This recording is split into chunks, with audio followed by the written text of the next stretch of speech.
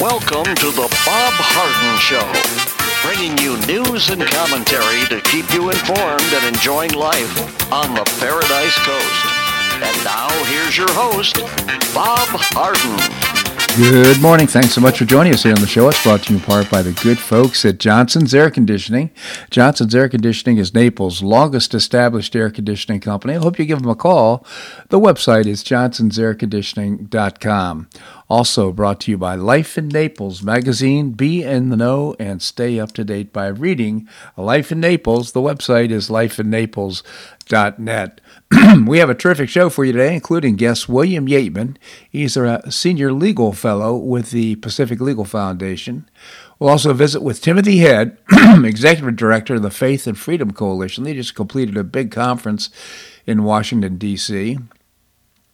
Dr. Zuhdi Jasser is the founder and president of the American Islamic Forum for Democracy. Is the author of The Battle for the Soul of Islam. We'll do an assessment on the terror threat from our open borders. And we'll also visit with Larry Bell, endowed professor at the University of Houston in space architecture, author of many books, and his column as well in Newsmax.com.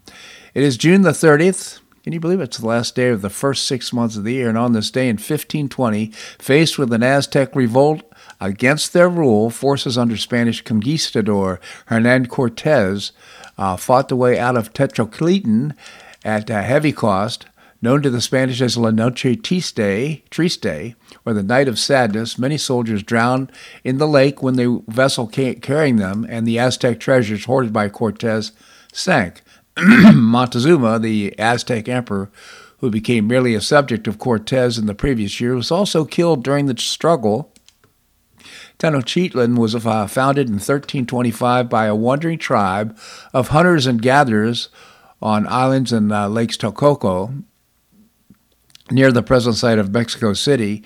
In only 1 century, the civilization grew into the Aztec Empire, due largely to the advanced system of agriculture. The empire became to dominate central Mexico, and the ascendance of Montezuma II in 1502 had reached its greatest extent, reaching as far south as perhaps modern-day Nicaragua. At the time, the empire was held together primarily by Aztec military strength, and Montezuma II set about establishing a bureaucracy, creating provinces that would pay tribute to the imperial capital of Tenochtitlan. The conquered people resented the Aztec demands for tribute and victims for the religious sacrifices, but the Aztec military kept rebellion at bay. Meanwhile, Cortez, a young Spanish-born noble, came to Hispaniola in West Indies in 1504. In 1511, he sailed with Diego Velázquez to conquer Cuba, and twice was elected mayor of Santiago, the capital of Hispaniola. In 1518, he was appointed captain general of a new Spanish expedition to the American mainland. Velázquez was the governor of Cuba, later rescinded the order, and Cortez sailed without permission. He visited the coast of Yucatan and in March 1519 landed at Tabasco in Mexico's Bay of Campeche with 500 soldiers, 100 sailors, and 16 horses. There he won over the locals and was given an enslaved woman, Maliche, baptized as Marina, who later bore him a son. She knew Maya and Aztec and served as an interpreter. The expedition proceeded up the Mexican coast, where Cortez founded Veracruz, mainly for the purpose of having himself elected captain general by the colony, thus shaking off the authority of Velázquez and making him responsible only to King Charles V of Spain. This is such a fascinating story because you can see agriculture basically led to the Aztecs taking over power in Mexico.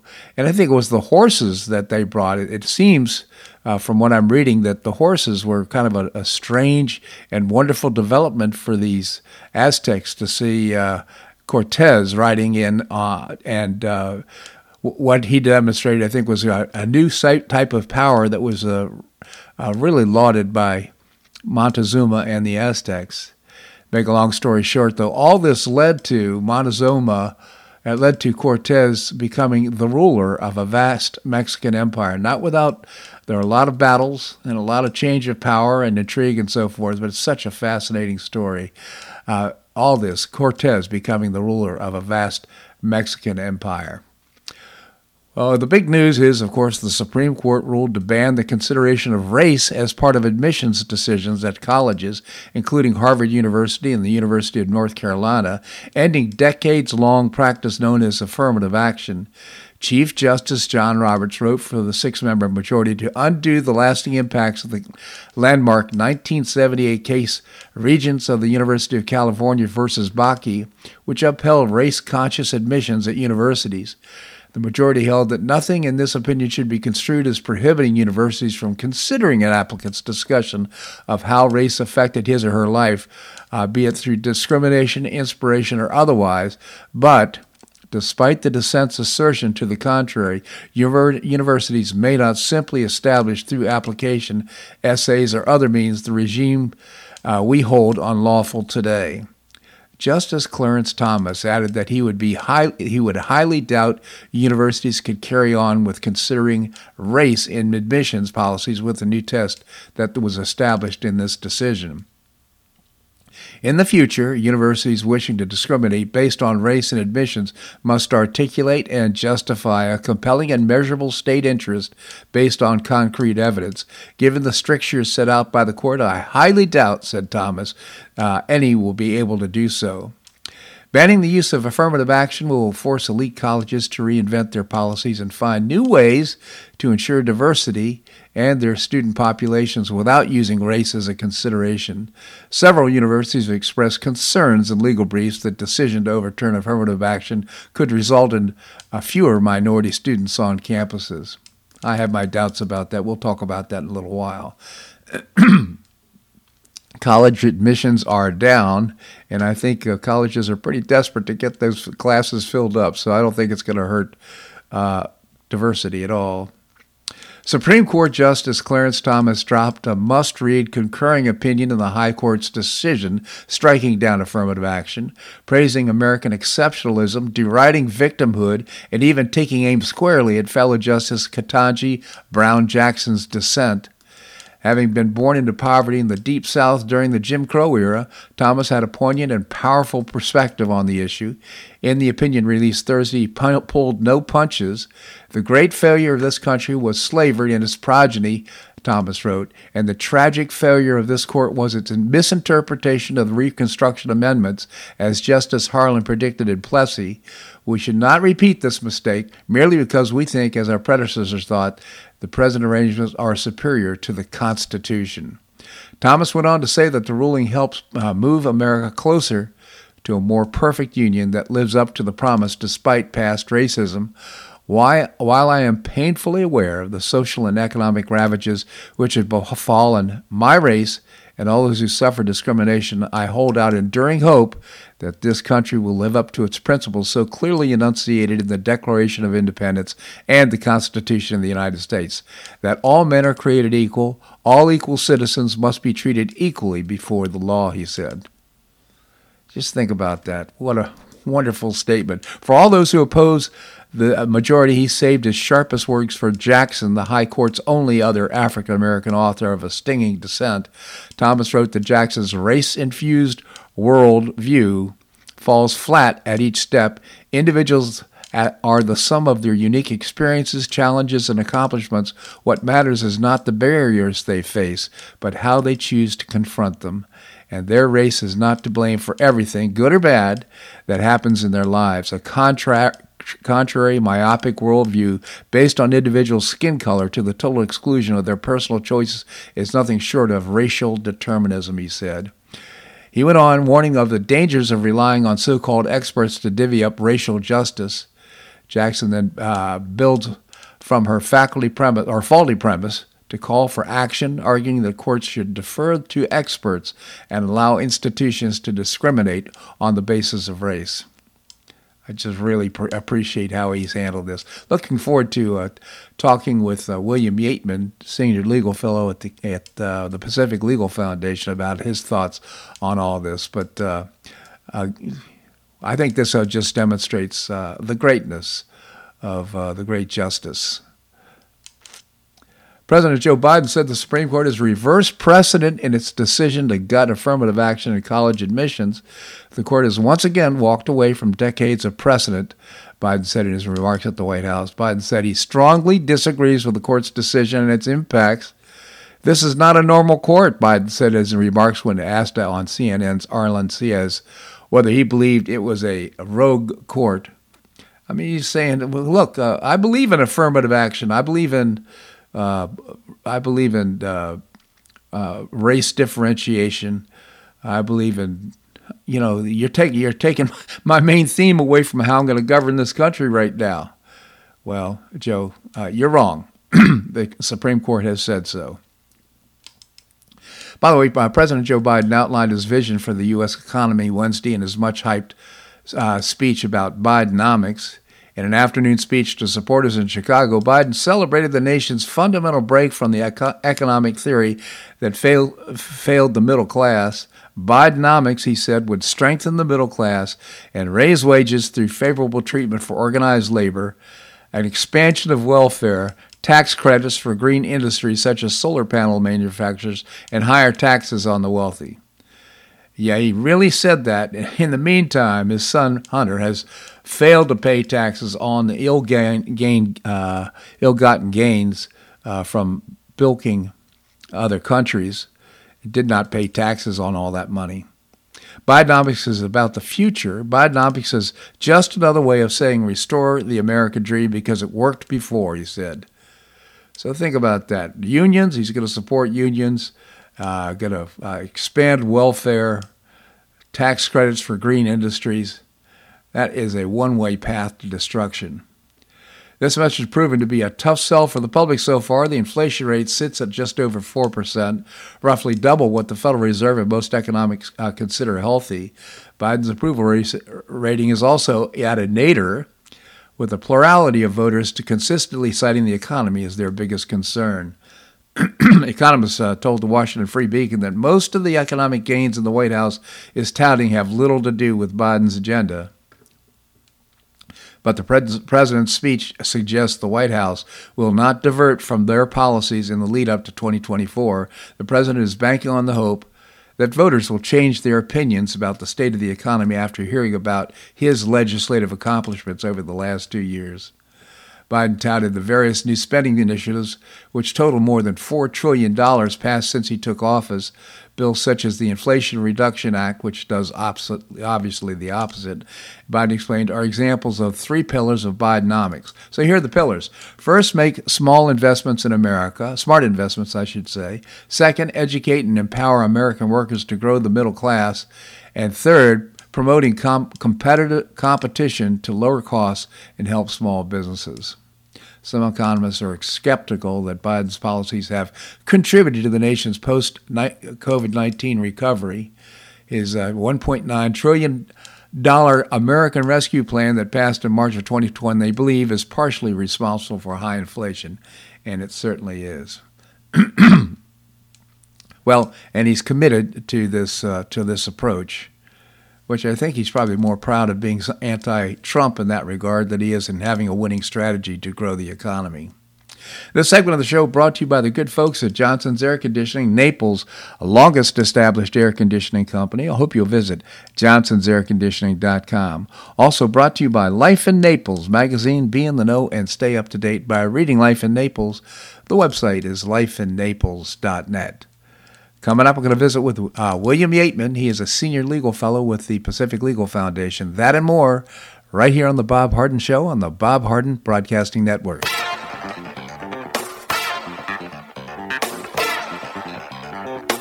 Stay tuned for more of The Bob Harden Show here on the Bob Harden Broadcasting Network.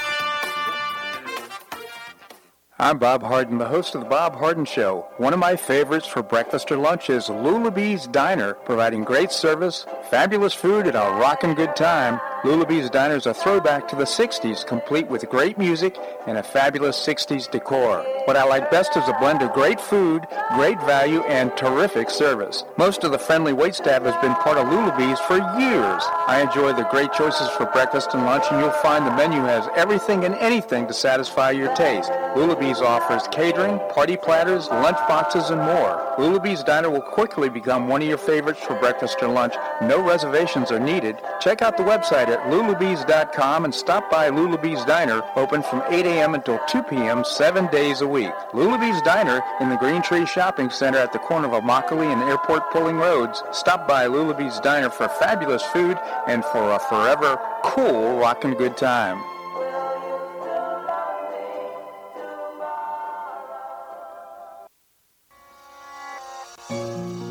Collier County Sheriff Kevin Rambaugh says the number one reason the elderly become victims is isolation. The Collier Senior Center goes a long way in keeping seniors connected with the community and with each other. The Collier Senior Center, located at 4898 Coronado Parkway in Golden Gate, provides comprehensive information regarding services and resources that affect the quality of life of older adults and their caregivers in Collier County, empowering them to maintain independent and meaningful lives. Here's Esther Lully, Director of Collier Senior Center. Everyone, every senior is welcome. There's diversity there. It's vibrant. It's a caring atmosphere. So there's a reason we offer the services and programs that we do. We want to help enrich the lives of senior members and provide support to their caregivers. Want to find out more? Visit CollierSeniorCenter.org. That's CollierSeniorCenter.org. Or call the Collier Senior Center at 239-252-4541. That's 252-4541.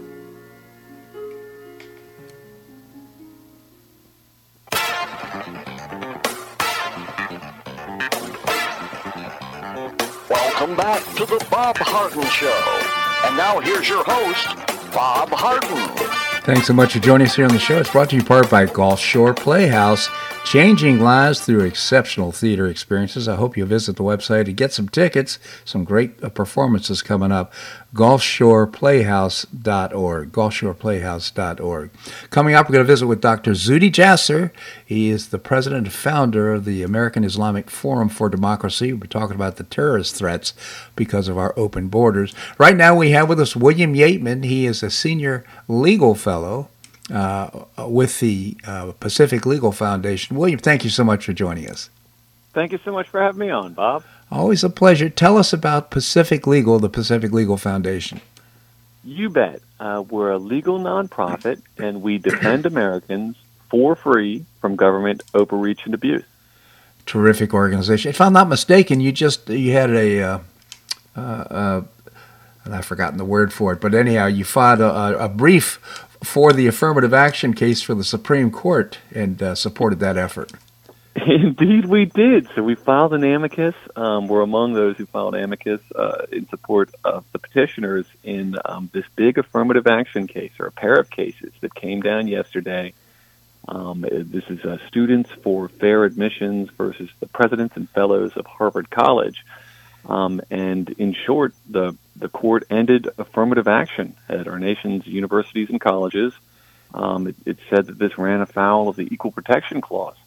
Which, certainly makes sense to me, that, using race as a primary criterion to pick and choose among whom you allow entry into your school, it certainly does seem to violate the tenets of the Equal Protection Clause. That is to say, you can't fight racism with racism. It just doesn't make any sense. And so, certainly to my ears, to PLF's ears, this is a wonderful ruling.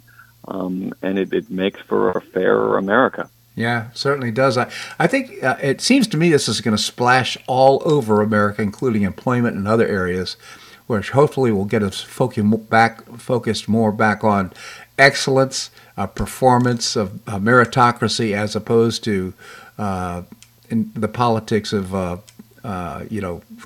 racism and so forth. Good. From your lips to God's ears, I couldn't agree more. I will note, alas, this DEI stuff has become paramount in many, especially sort of the pedigree institutions, if you will. Yeah. And the extent to which it's entrenched suggests that they're going to try to find all sorts of ways to circumvent the spirit, if not letter, of this ruling. So it's a fight certainly we'll remain engaged in. Nonetheless, yesterday was a big deal. It was a great, a great day for constitutional jurisprudence and a great day for a fair America, and a great, I don't want to say first step because it's much bigger than that, but given sort of the entrenched interest with this DEI stuff, there will be subsequent battles to fight. I'm quite certain about that. Anyhow, we should all just rub success all over ourselves because it's nice to see the Supreme Court making a decision like that. Let's move to Biden's entrenchment and Bidenomics. What are your thoughts? Well, indeed. So on Wednesday, the president gave a speech in Chicago in which he tried to, this Bidenomics term, it was invented by the Wall Street Journal editorial page. I mean, it's meant to be a slight. Yeah. But the president tried to own it, tried to turn it into what his aides are calling the cornerstone of his 2024 campaign. And, in this speech, so what is Bidenomics? He pointed to spending on industrial subsidies, spending on infrastructure, and spending on student loans. So if you'll note the commonality there, it was all spending, which of course gets to the big criticism with Bidenomics, that being inflation. And this is a statistic that was in yesterday's Wall Street Journal, but it's according to the Bureau of Labor Statistics, this is the Biden administration itself. Real hourly earnings have fallen 3.16% during the Biden administration. Again, that's due to that inflation, due to all that spending. So, to the extent that Biden intends to make this the cornerstone of his 2024 campaign, I'm all for it. Well, yeah, I'm for it too because I think it's going to lead to his demise, or the party's demise. But I think he also highlighted expansion of unions, expansion of welfare. I mean, we're talking about taking away the incentive of people to make America great again, if you will. In other words, it's his whole point of view is counter to the decision that was made yesterday by the Supreme Court. I could not agree more, and your point is well taken. I'll note it evokes, if you recall, during the Obama administration, the life of Julia, when they came out with that sort of mini cartoon campaign about a woman who, in essence, was subsidized or somehow privileged by government subsidies throughout her entire life. That was some 7 years ago, and that's an aside. But no, I agree 100%. Yes, it wasn't just the spending. It was these progressive ideals writ large, which, again, are antithetical towards true economic growth. Absolutely. Before I let you go, any comments at all about the Biden crime family escapades and what's going on right now? There's some contradictions among people's position on this that are pretty important, and I'll include Garland in that. Indeed, the highest levels of government. And there's been a great deal of news about this, but just briefly, someone's lying. According to this whistleblower who's gone on the record, Gary Shipley, who was a 14-year veteran at the IRS, and this has been corroborated by a second whistleblower. And he says he has 4 other witnesses, but Delaware U.S. Attorney David Weiss told them all that he was, in essence, blocked from pursuing serious charges against Senator Biden by the higher-ups in the Biden administration, by political appointees. A.G. Garland, or Attorney General Garland, as you intimated, he flatly said that's not the case. So someone is lying. Now, fortunately, we've got multiple House committees, Ways and Means, and Oversight and Government Reform. They're looking into this. They've got substantial investigatory powers, plenary investigatory powers. So we'll get to the bottom of this, but I'll be honest with you, given what Shipley has said, given that it's corroborated, it certainly seems to put Attorney General Garland in some hot water. He could be impeached. We'll stay tuned. It's going to be very interesting. William Yeatman, again, Senior Legal Fellow with the Pacific Legal Foundation. I believe the website is pacificlegal.org. Yes, it is. pacificlegal.org. William, always appreciate your well-informed commentary. Thank you so much for joining us. Thank you so much for having me on, Bob. My pleasure indeed. All right, coming up, we're going to be visiting with Timothy Head. He is the Executive Director of the Faith and Freedom Coalition. Coming off a real big conference, going to be doing that and more right here in the Bob Harden Show on the Bob Harden Broadcasting Network.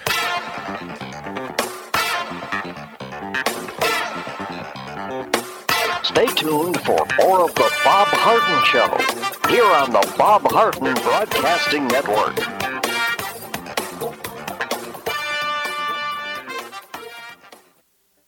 Do you have questions about your retirement? Ameriprise Private Wealth Advisor Jason Nardella with Nardella Financial Group, a private wealth advisory practice of Ameriprise Financial Services, LLC, can help. With the exclusive Confident Retirement Approach, you'll work together to develop a retirement roadmap to get you where you want to go. Call Nardella Financial Group today at 239-325-1041. That's 239-325-1041. Office is located at 9015 Stratosville Court, Suite 103, Naples, Florida.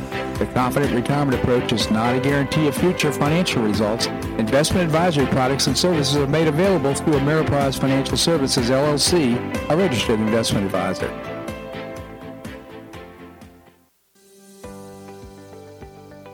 Finish what you started with the Hodges University Wheel. You can complete your bachelor's degree in as little as 1 year with your previously earned credits. What's the Wheel? It's a customized bachelor's degree in organizational management. Learn about and apply the business, management, and leadership skills you need to advance your career.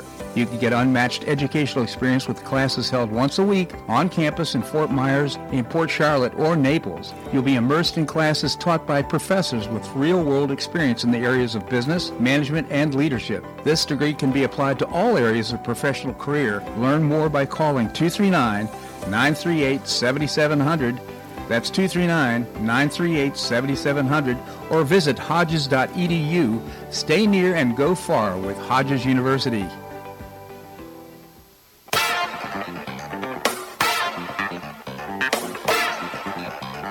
Welcome back to the Bob Harden Show. And now here's your host, Bob Harden. Thanks so much for joining us here on the show. We're providing you news and commentary rooted in a commitment to individual liberty, personal responsibility, limited government, and the rule of law. Coming up, we're going to be visiting with Dr. Zuhdi Jasser. He is the founder and president of the American Islamic Forum for Democracy. Right now, we have with us Timothy Head. He's the executive director of the Faith and Freedom Coalition. Timothy, thank you so much for joining us. Of course. Thanks so much for having us this morning. Indeed. Well, it was just a real pleasure to hear about the success of the conference that you had in Washington, D.C. Lots of news about it. But let's start off by, maybe you could tell us about the Faith and Freedom Coalition.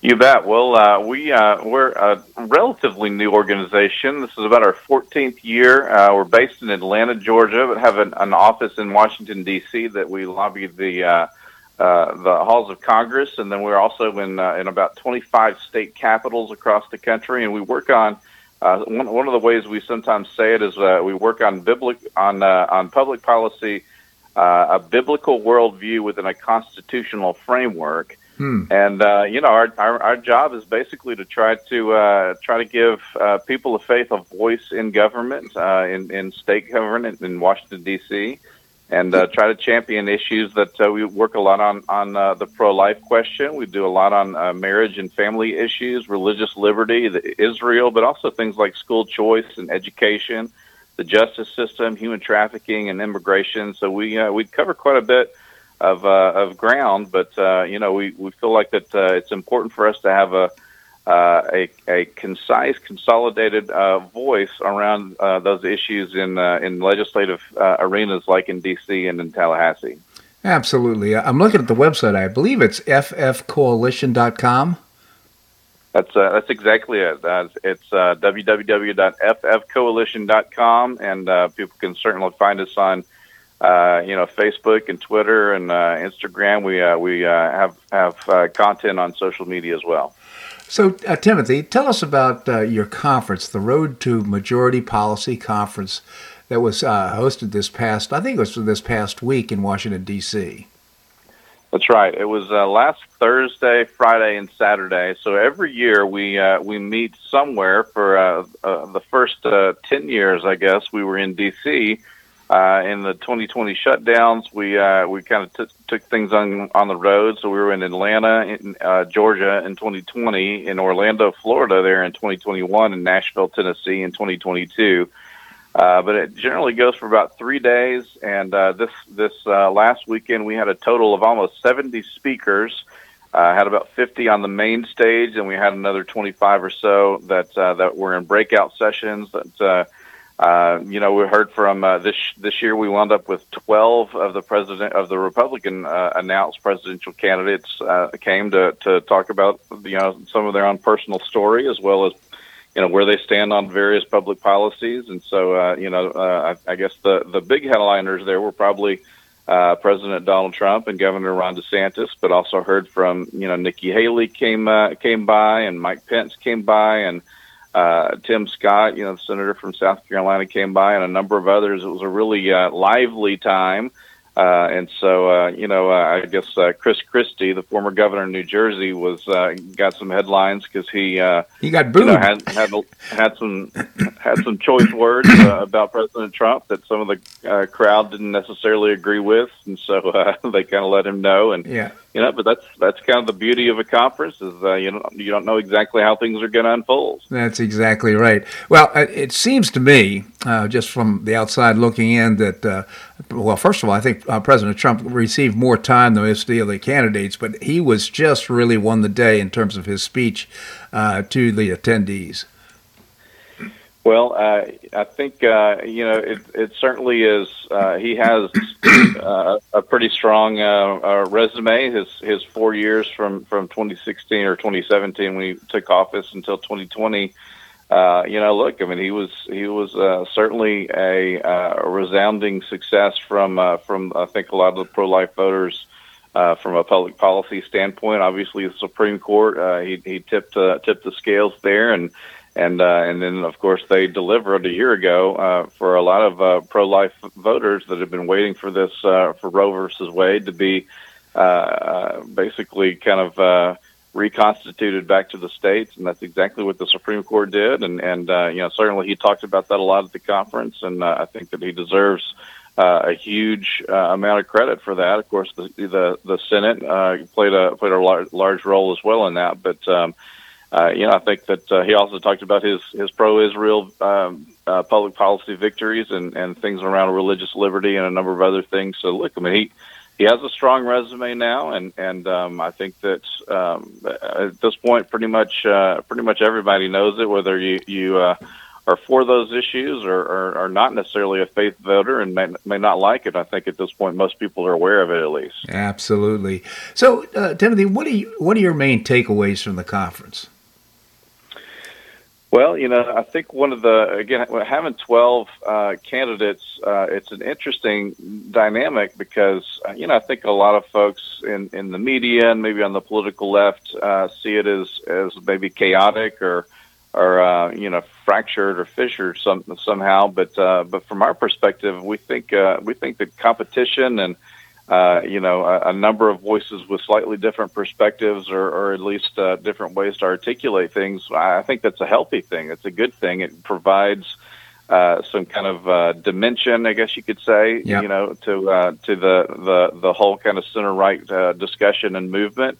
And then on top of that, honestly, I think it's a refining process for people to have to kind of defend their positions and and ultimately, I think it makes everybody better. I think, in a manner of speaking, it kind of raises the water level of the harbor, and from our perspective, all the kind of boats or ships rise when the water level rises in the harbor. So I think that's a good thing. I think it is too, and I also is a message to the politicians, I think, and to candidates that you better not take the evangelical voter for granted. Well, of course not. I mean, I think some people kind of lose sight that it's at this point right around 70% of the Republican voting base identify with some sort of faith, and so most of those are evangelicals or what we call faithful Catholics, people that go to mass maybe a couple times a month. And look, I mean, those biblical values and a Christian worldview are still a huge part of this. This remains the largest single portion of the American electorate. About 36% of the electorate are either conservative evangelical or conservative Catholic voters, and so again, not just for the Republican primary, but for the entire electorate. That's about 35% of all American voters. which is, it's still larger than the labor union vote, the LGBT vote, the minority populations combined. So this is a huge portion of the electorate, and I think if you ignore it, you kind of ignored it at your own political peril. Absolutely. I must say I'm very impressed with the fact you've been around for 14 years, and yet you put together a conference that had that many attendees. How many people attended? Yeah, I had over just over 2,000 folks Wow. joined us, and so we were at the Washington Hilton last weekend, and we'll be there at the exact same location next year, same weekend. So, more than happy to kind of be in touch with you throughout the year, and hopefully we can get some folks from South Florida to come on up and visit with us in late June of 2024. All right. Well, for our listeners right now, visit the website ffcoalition.com, ffcoalition.com. Timothy, I really appreciate your commentary here on the show. Thank you so much for joining us. Of course, it's a pleasure to be with you always, and God bless. God bless you as well. Thank you. All right, coming up, we're going to visit with Dr. Zuhdi Jasser.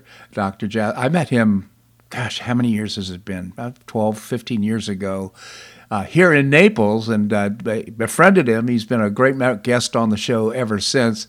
He is the founder and president of the American Islamic Forum for Democracy. He's written a great book. We're going to do that and more right here on The Bob Harden Show on the Bob Harden Broadcasting Network.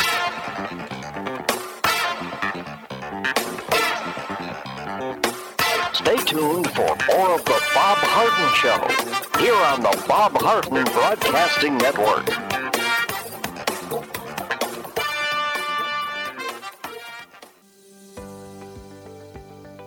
Finish what you started with a Hodges University Wheel. You can complete your bachelor's degree in as little as 1 year with your previously earned credits. What's the Wheel? It's a customized bachelor's degree in organizational management. Learn about and apply the business, management, and leadership skills you need to advance your career.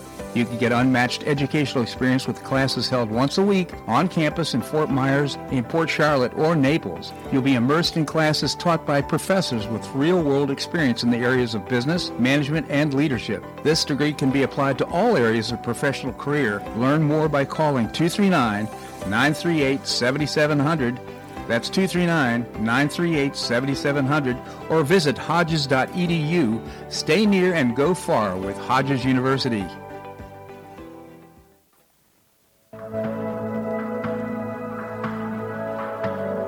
Do you suffer from joint pain in your shoulders, hips, or knees? I was suffering from debilitating pain in my knees. On a referral, I saw Dr. George Markovich with the Institute for Orthopedic Surgery and Sports Medicine. He successfully treated my symptoms and pain for several months. Finally, having exhausted all alternatives for pain management, Dr. Markovich and I agreed that surgery was my best alternative. Dr. Markovich replaced both of my knees in 2006, and I now have full range of motion in both knees, and I have no pain. I now play golf and exercise free of debilitating pain in my knees. Don't suffer needlessly with joint pain. Call orthopedic surgeon Dr. George Markovich with the Institute for Orthopedic Surgery and Sports Medicine at 482-5399. That's 482-5399. He did a great job for me, and he'll help you too.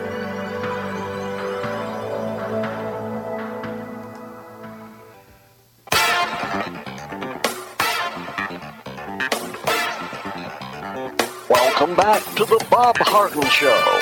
And now here's your host, Bob Harden.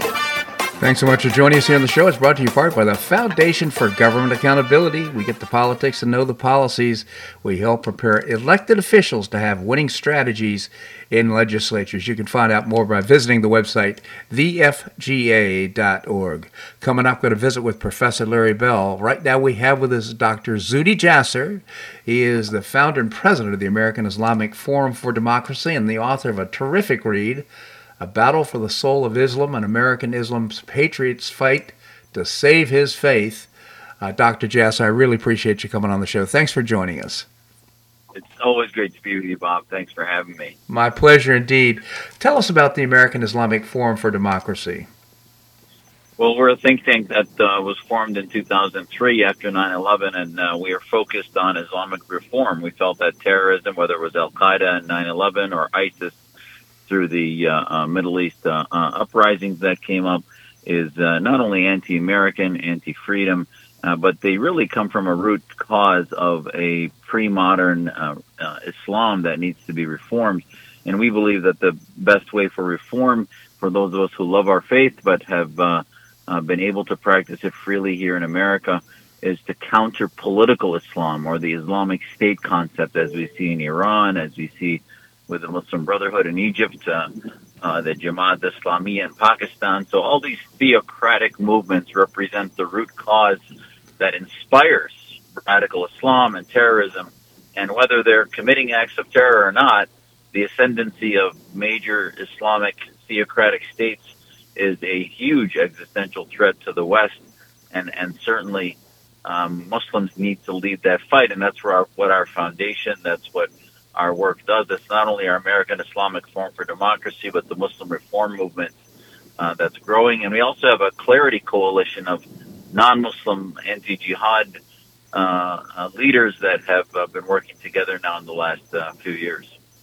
Not so much with the absence of terroristic attacks and Islamic Jihad here in the United States. Does that mean that you're making progress, or does it mean that we're just in a quiet period? Well, that's a great question. I think part of it is a result that President Trump decimated ISIS. So they really there has been some regrouping of ISIS in places like Somalia and elsewhere. The other thing is, I think some of the Arab regimes, Saudi Arabia has finally stopped fueling radical Islam as far as the Islamist viral movements are concerned. That doesn't make them great reformers, but it's the fact that they've taken a far more firm approach to them.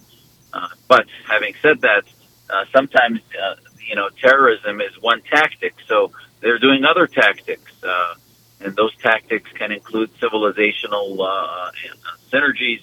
And, I'm concerned that here in the West, for example, we're seeing some Islamist groups that are antithetical to conservative movements are actually working with conservatives, I think to the ignorance of some of my conservative friends in some of the what I call the family values movements that I love, but yet they're approaching it from an anti-gay, anti-transgender area, and you'll see Islamists advancing in Detroit, in New Jersey, in Seattle, and I'm concerned that we're not really looking what are the ways that they look at America. They're not talking about radical Islam. They're not talking about the need to reform, but simply that they don't want to give voice to the gay community, which should not be our only litmus test.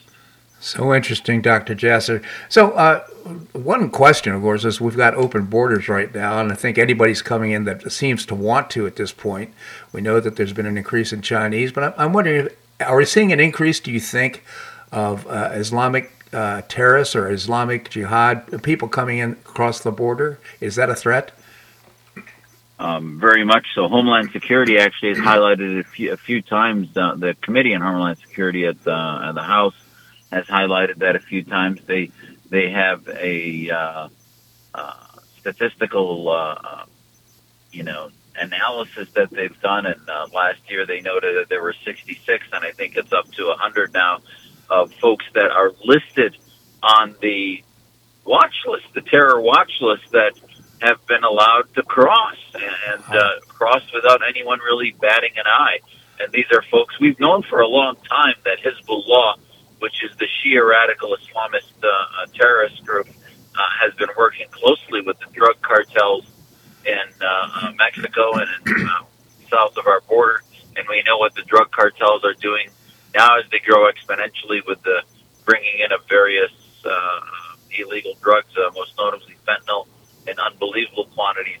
And that is linked directly to folks that are on the terror watch list that are working with Hezbollah and other radical Islamist elements. And, when you know that there's 66 identified last September that were labeled, that are known on that list, there's got to be a lot more that are coming through. And this is not a surprise. As you and I have talked before, the were thought to be 20% of the immigrants into Europe, where there was 1 million in Germany and a few million in Turkey, et cetera, that came out of Syria and elsewhere, had sympathy for ISIS's movement. So I'm sure within that's going to be a significant number of militants, and Europe has seen a significant need for furthering and bolstering their anti-terror operations. You know, I'd like to highlight a couple of things. First of all, you published a documentary. I think it was on YouTube, if I'm not mistaken, but it's called The Third Jihad. It is a great, it's not, at least an hour long, but the point being it is just well produced, and it's got lots of great information about the threat that we have here in the United States. It's called The Third Jihad. And then the other thing is your book, A Battle for the Soul of Islam, is just a great read. I personally read the book. I would appreciate your transparency and revealing your faith, but it really helps get an eye into the life of people who want to live freely in America and respect the Constitution, but also in the faith of Islam. Well, thank you. It's been a work of passion, but I do this not really because of my faith, but because I think America's security is going to be dependent on American Muslims who really get it, who are here because of Americanism, but yet we reject Islamism. So you can be a pietistic, faithful Muslim and not adhere to theocratic Islam. Now, there's going to have to be obviously some humility and contrition and openness and transparency about the need to reform. And, I think the world, as we settle down in this post-COVID pandemic, is dividing into sort of a triangulation. On one point is the West's secular liberal democracies, that we are the leaders of the free world. But the other 2 points are, one is Russia and China's fascistic, mafioso-type regimes. And the third is all the Islamist regimes. And, both of the two other heads of this triangle are trying to destroy us. And, in my book, A Battle for the Soul of Islam, I talk about the narrative that we need. And as we see now, the woke culture of wokeism, in which the far left is working so closely with the Islamists, they're turning such a blind eye and empowering our enemies that it's not just about wokeism. It's about all those that really see America as the problem rather than the solution. Yeah. And within my own faith, I see American ideology as the solution. I wouldn't know how to reform Islam if I hadn't grown up in a country in which, there's a separation of church and state. There's no establishment of the church through government, but rather we're under God, not under the Church of England. And the American Revolution has a lot to teach Muslims of what real revolution should be as we go through that. And that's what my book is about. The Third Jihad talks about the fact that really the goal of a lot of Islamist groups around the world is to push in this third wave into the West. They've had 2 waves of expansion of Islam globally.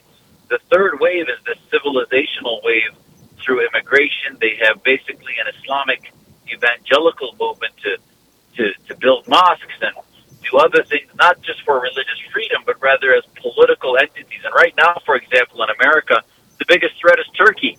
Turkey claims to be a democracy, and yet they've built multiple of the largest, most expensive mosques. There's a $10, $12 million mosque in Baltimore that was built that is basically getting sermons from Erdogan's regime in Istanbul and broadcasting them in America.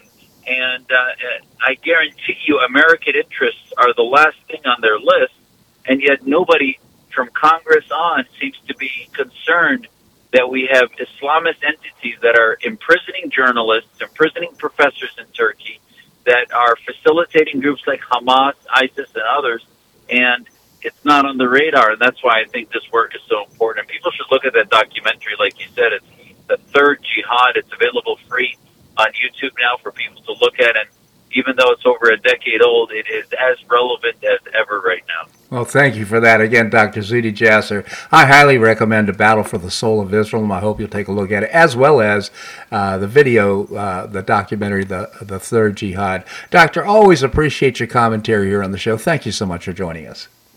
Anytime. Thanks so much, Bob. It's great to talk to you. You as well. Thank you, Doctor.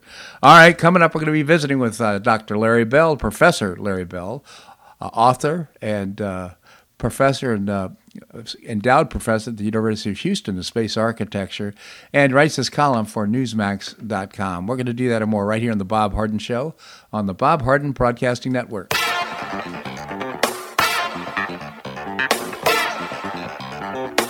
Stay tuned for more of The Bob Harden Show here on the Bob Harden Broadcasting Network.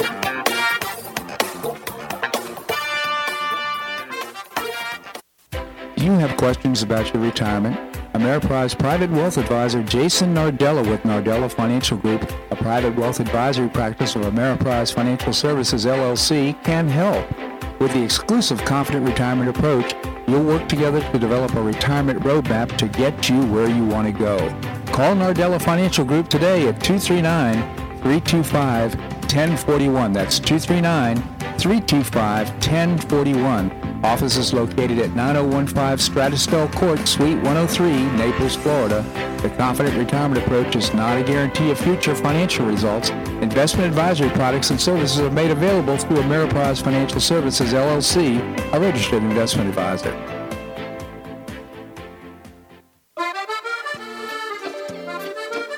Blue Provence Restaurant is a favorite dining destination for many Neapolitans, including Linda and myself. Blue Provence, located in a historic building in the heart of Old Naples at Creighton Cove, offers a mix of French bistro cooking with bold, fresh Floridian flavors. Experience award-winning cuisine at Blue Provence and enjoy one of Florida's most extensive, eclectic, and fun wine cellars. Dining your choice of the popular Eat-In Bar, the intimate Courtyard Garden, or the beautiful Provencal Caribbean Dining Room. Enjoy a wonderful and memorable evening in a casual and relaxed atmosphere that includes a taste of Provencal hospitality. Blue Provence is open 7 days a week, all year round.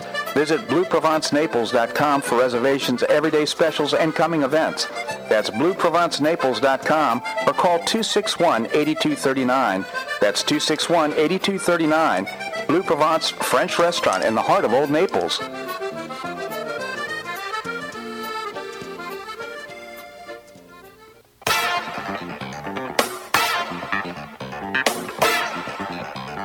Welcome back to the Bob Harden Show. And now here's your host, Bob Harden.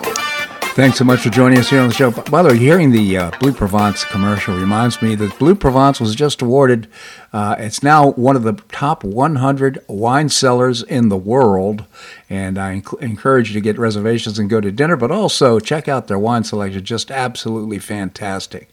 We have with us Professor Larry Bell, endowed professor at the University of Houston in space architecture and author of many books. His latest, My Life, Architectures Beyond Boxes and Boundaries, My Life by Design by Larry Bell. Professor, thank you so much for joining us here on the show. It's a pleasure to be on. Thank you so much. Thank you, Professor. So you wrote your column for Newsmax.com, your latest, Why So Many Joe Biden Contacts with Hunter's Connections, ? Maybe you could tell us about it. You know, we're seeing a lot of news coming out.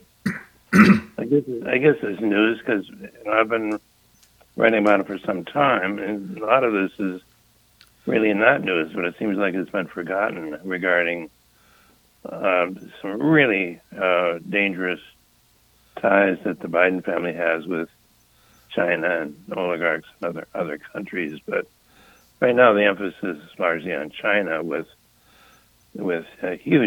literally huge payments of tens of millions of dollars to the Biden family when he was vice president, or money that flowed shortly after he was vice president. And what makes this particularly ominous, if that's the word we want to use, is that a lot of these people that he's connected with and companies are really associated or linked to the Communist Party in China, and to the point of Hunter, this CEFC organization that, where the 10% for the big guy and all this other stuff, where people associated with that company are very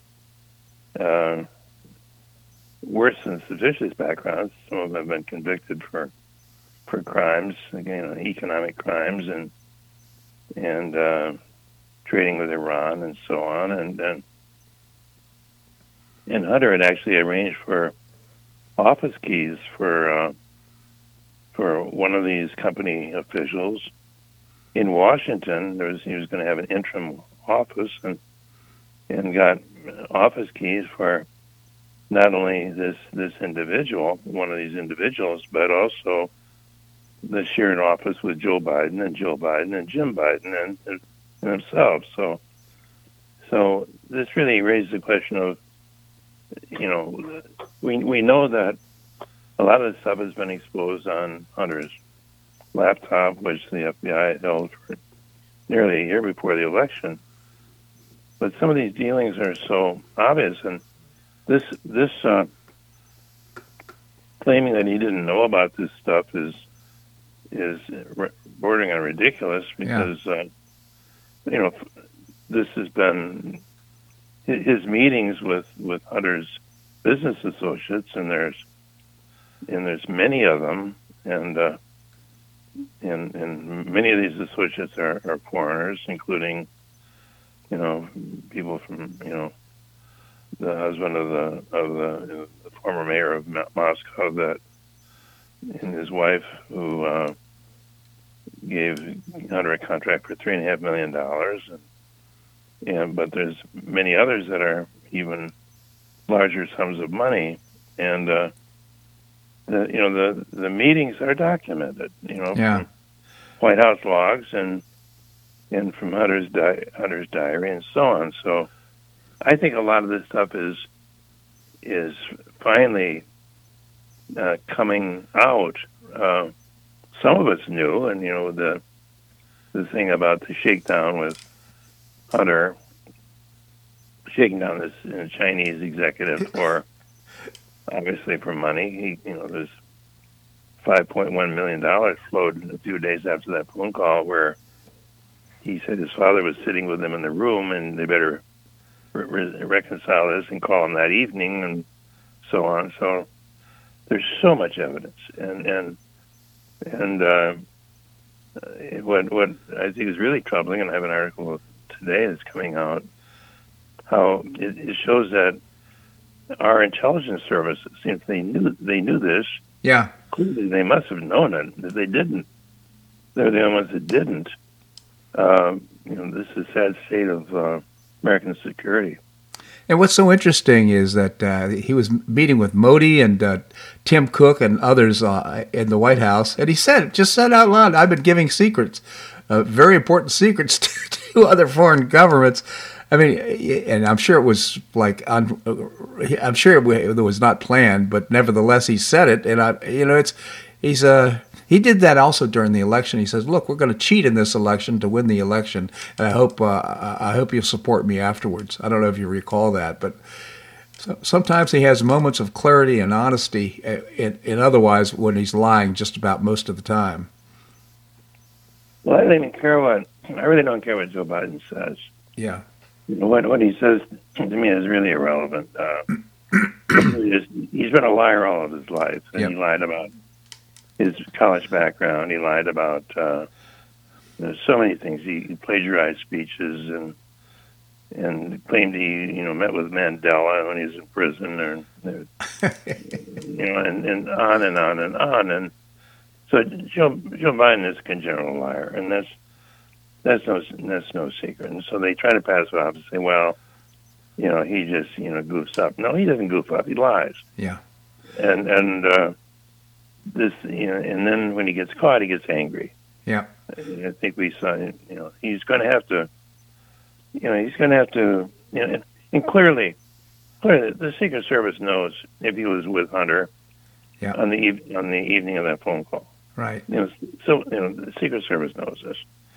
You can't hide things like that forever, and we're seeing, I think, more and more emboldened whistleblowers that are coming out, like the ones at the IRS, but also FBI, because they're disoffended by what's happened to this country, and you can believe that they will be called. Tony Bobulinski is going to be called before the House Oversight Committee. James Comer said that yesterday. That's great.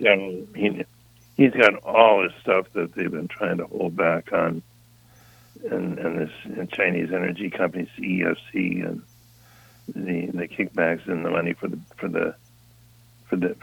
big guy and so on. I think the dam is going to break. I don't know how the press can hold this back. Biden's starting to get questions right now. Yeah. And that's an encouraging sign. It is indeed. Again, from your lips to God's ear, we can only hope so. Again, Larry Bell, endowed professor at the University of Houston, author of many books, also discussing his column On Point, which you'll find at Newsmax.com. I hope you'll check it out. Professor, I really appreciate your commentary here on the show. Thank you so much for joining us. Bob, thanks for the opportunity. Always appreciate it. Thank you, Professor. Well, that's a wrap here in today's show. I hope you enjoyed it. We've got great guests lined up for Monday as well. I hope you tune in. If you enjoy the show, I hope you tell your friends. That's one of the ways we get the word out and support our advertisers. I hope you make it a great day and weekend on the Paradise Coast or wherever you are. Namaste.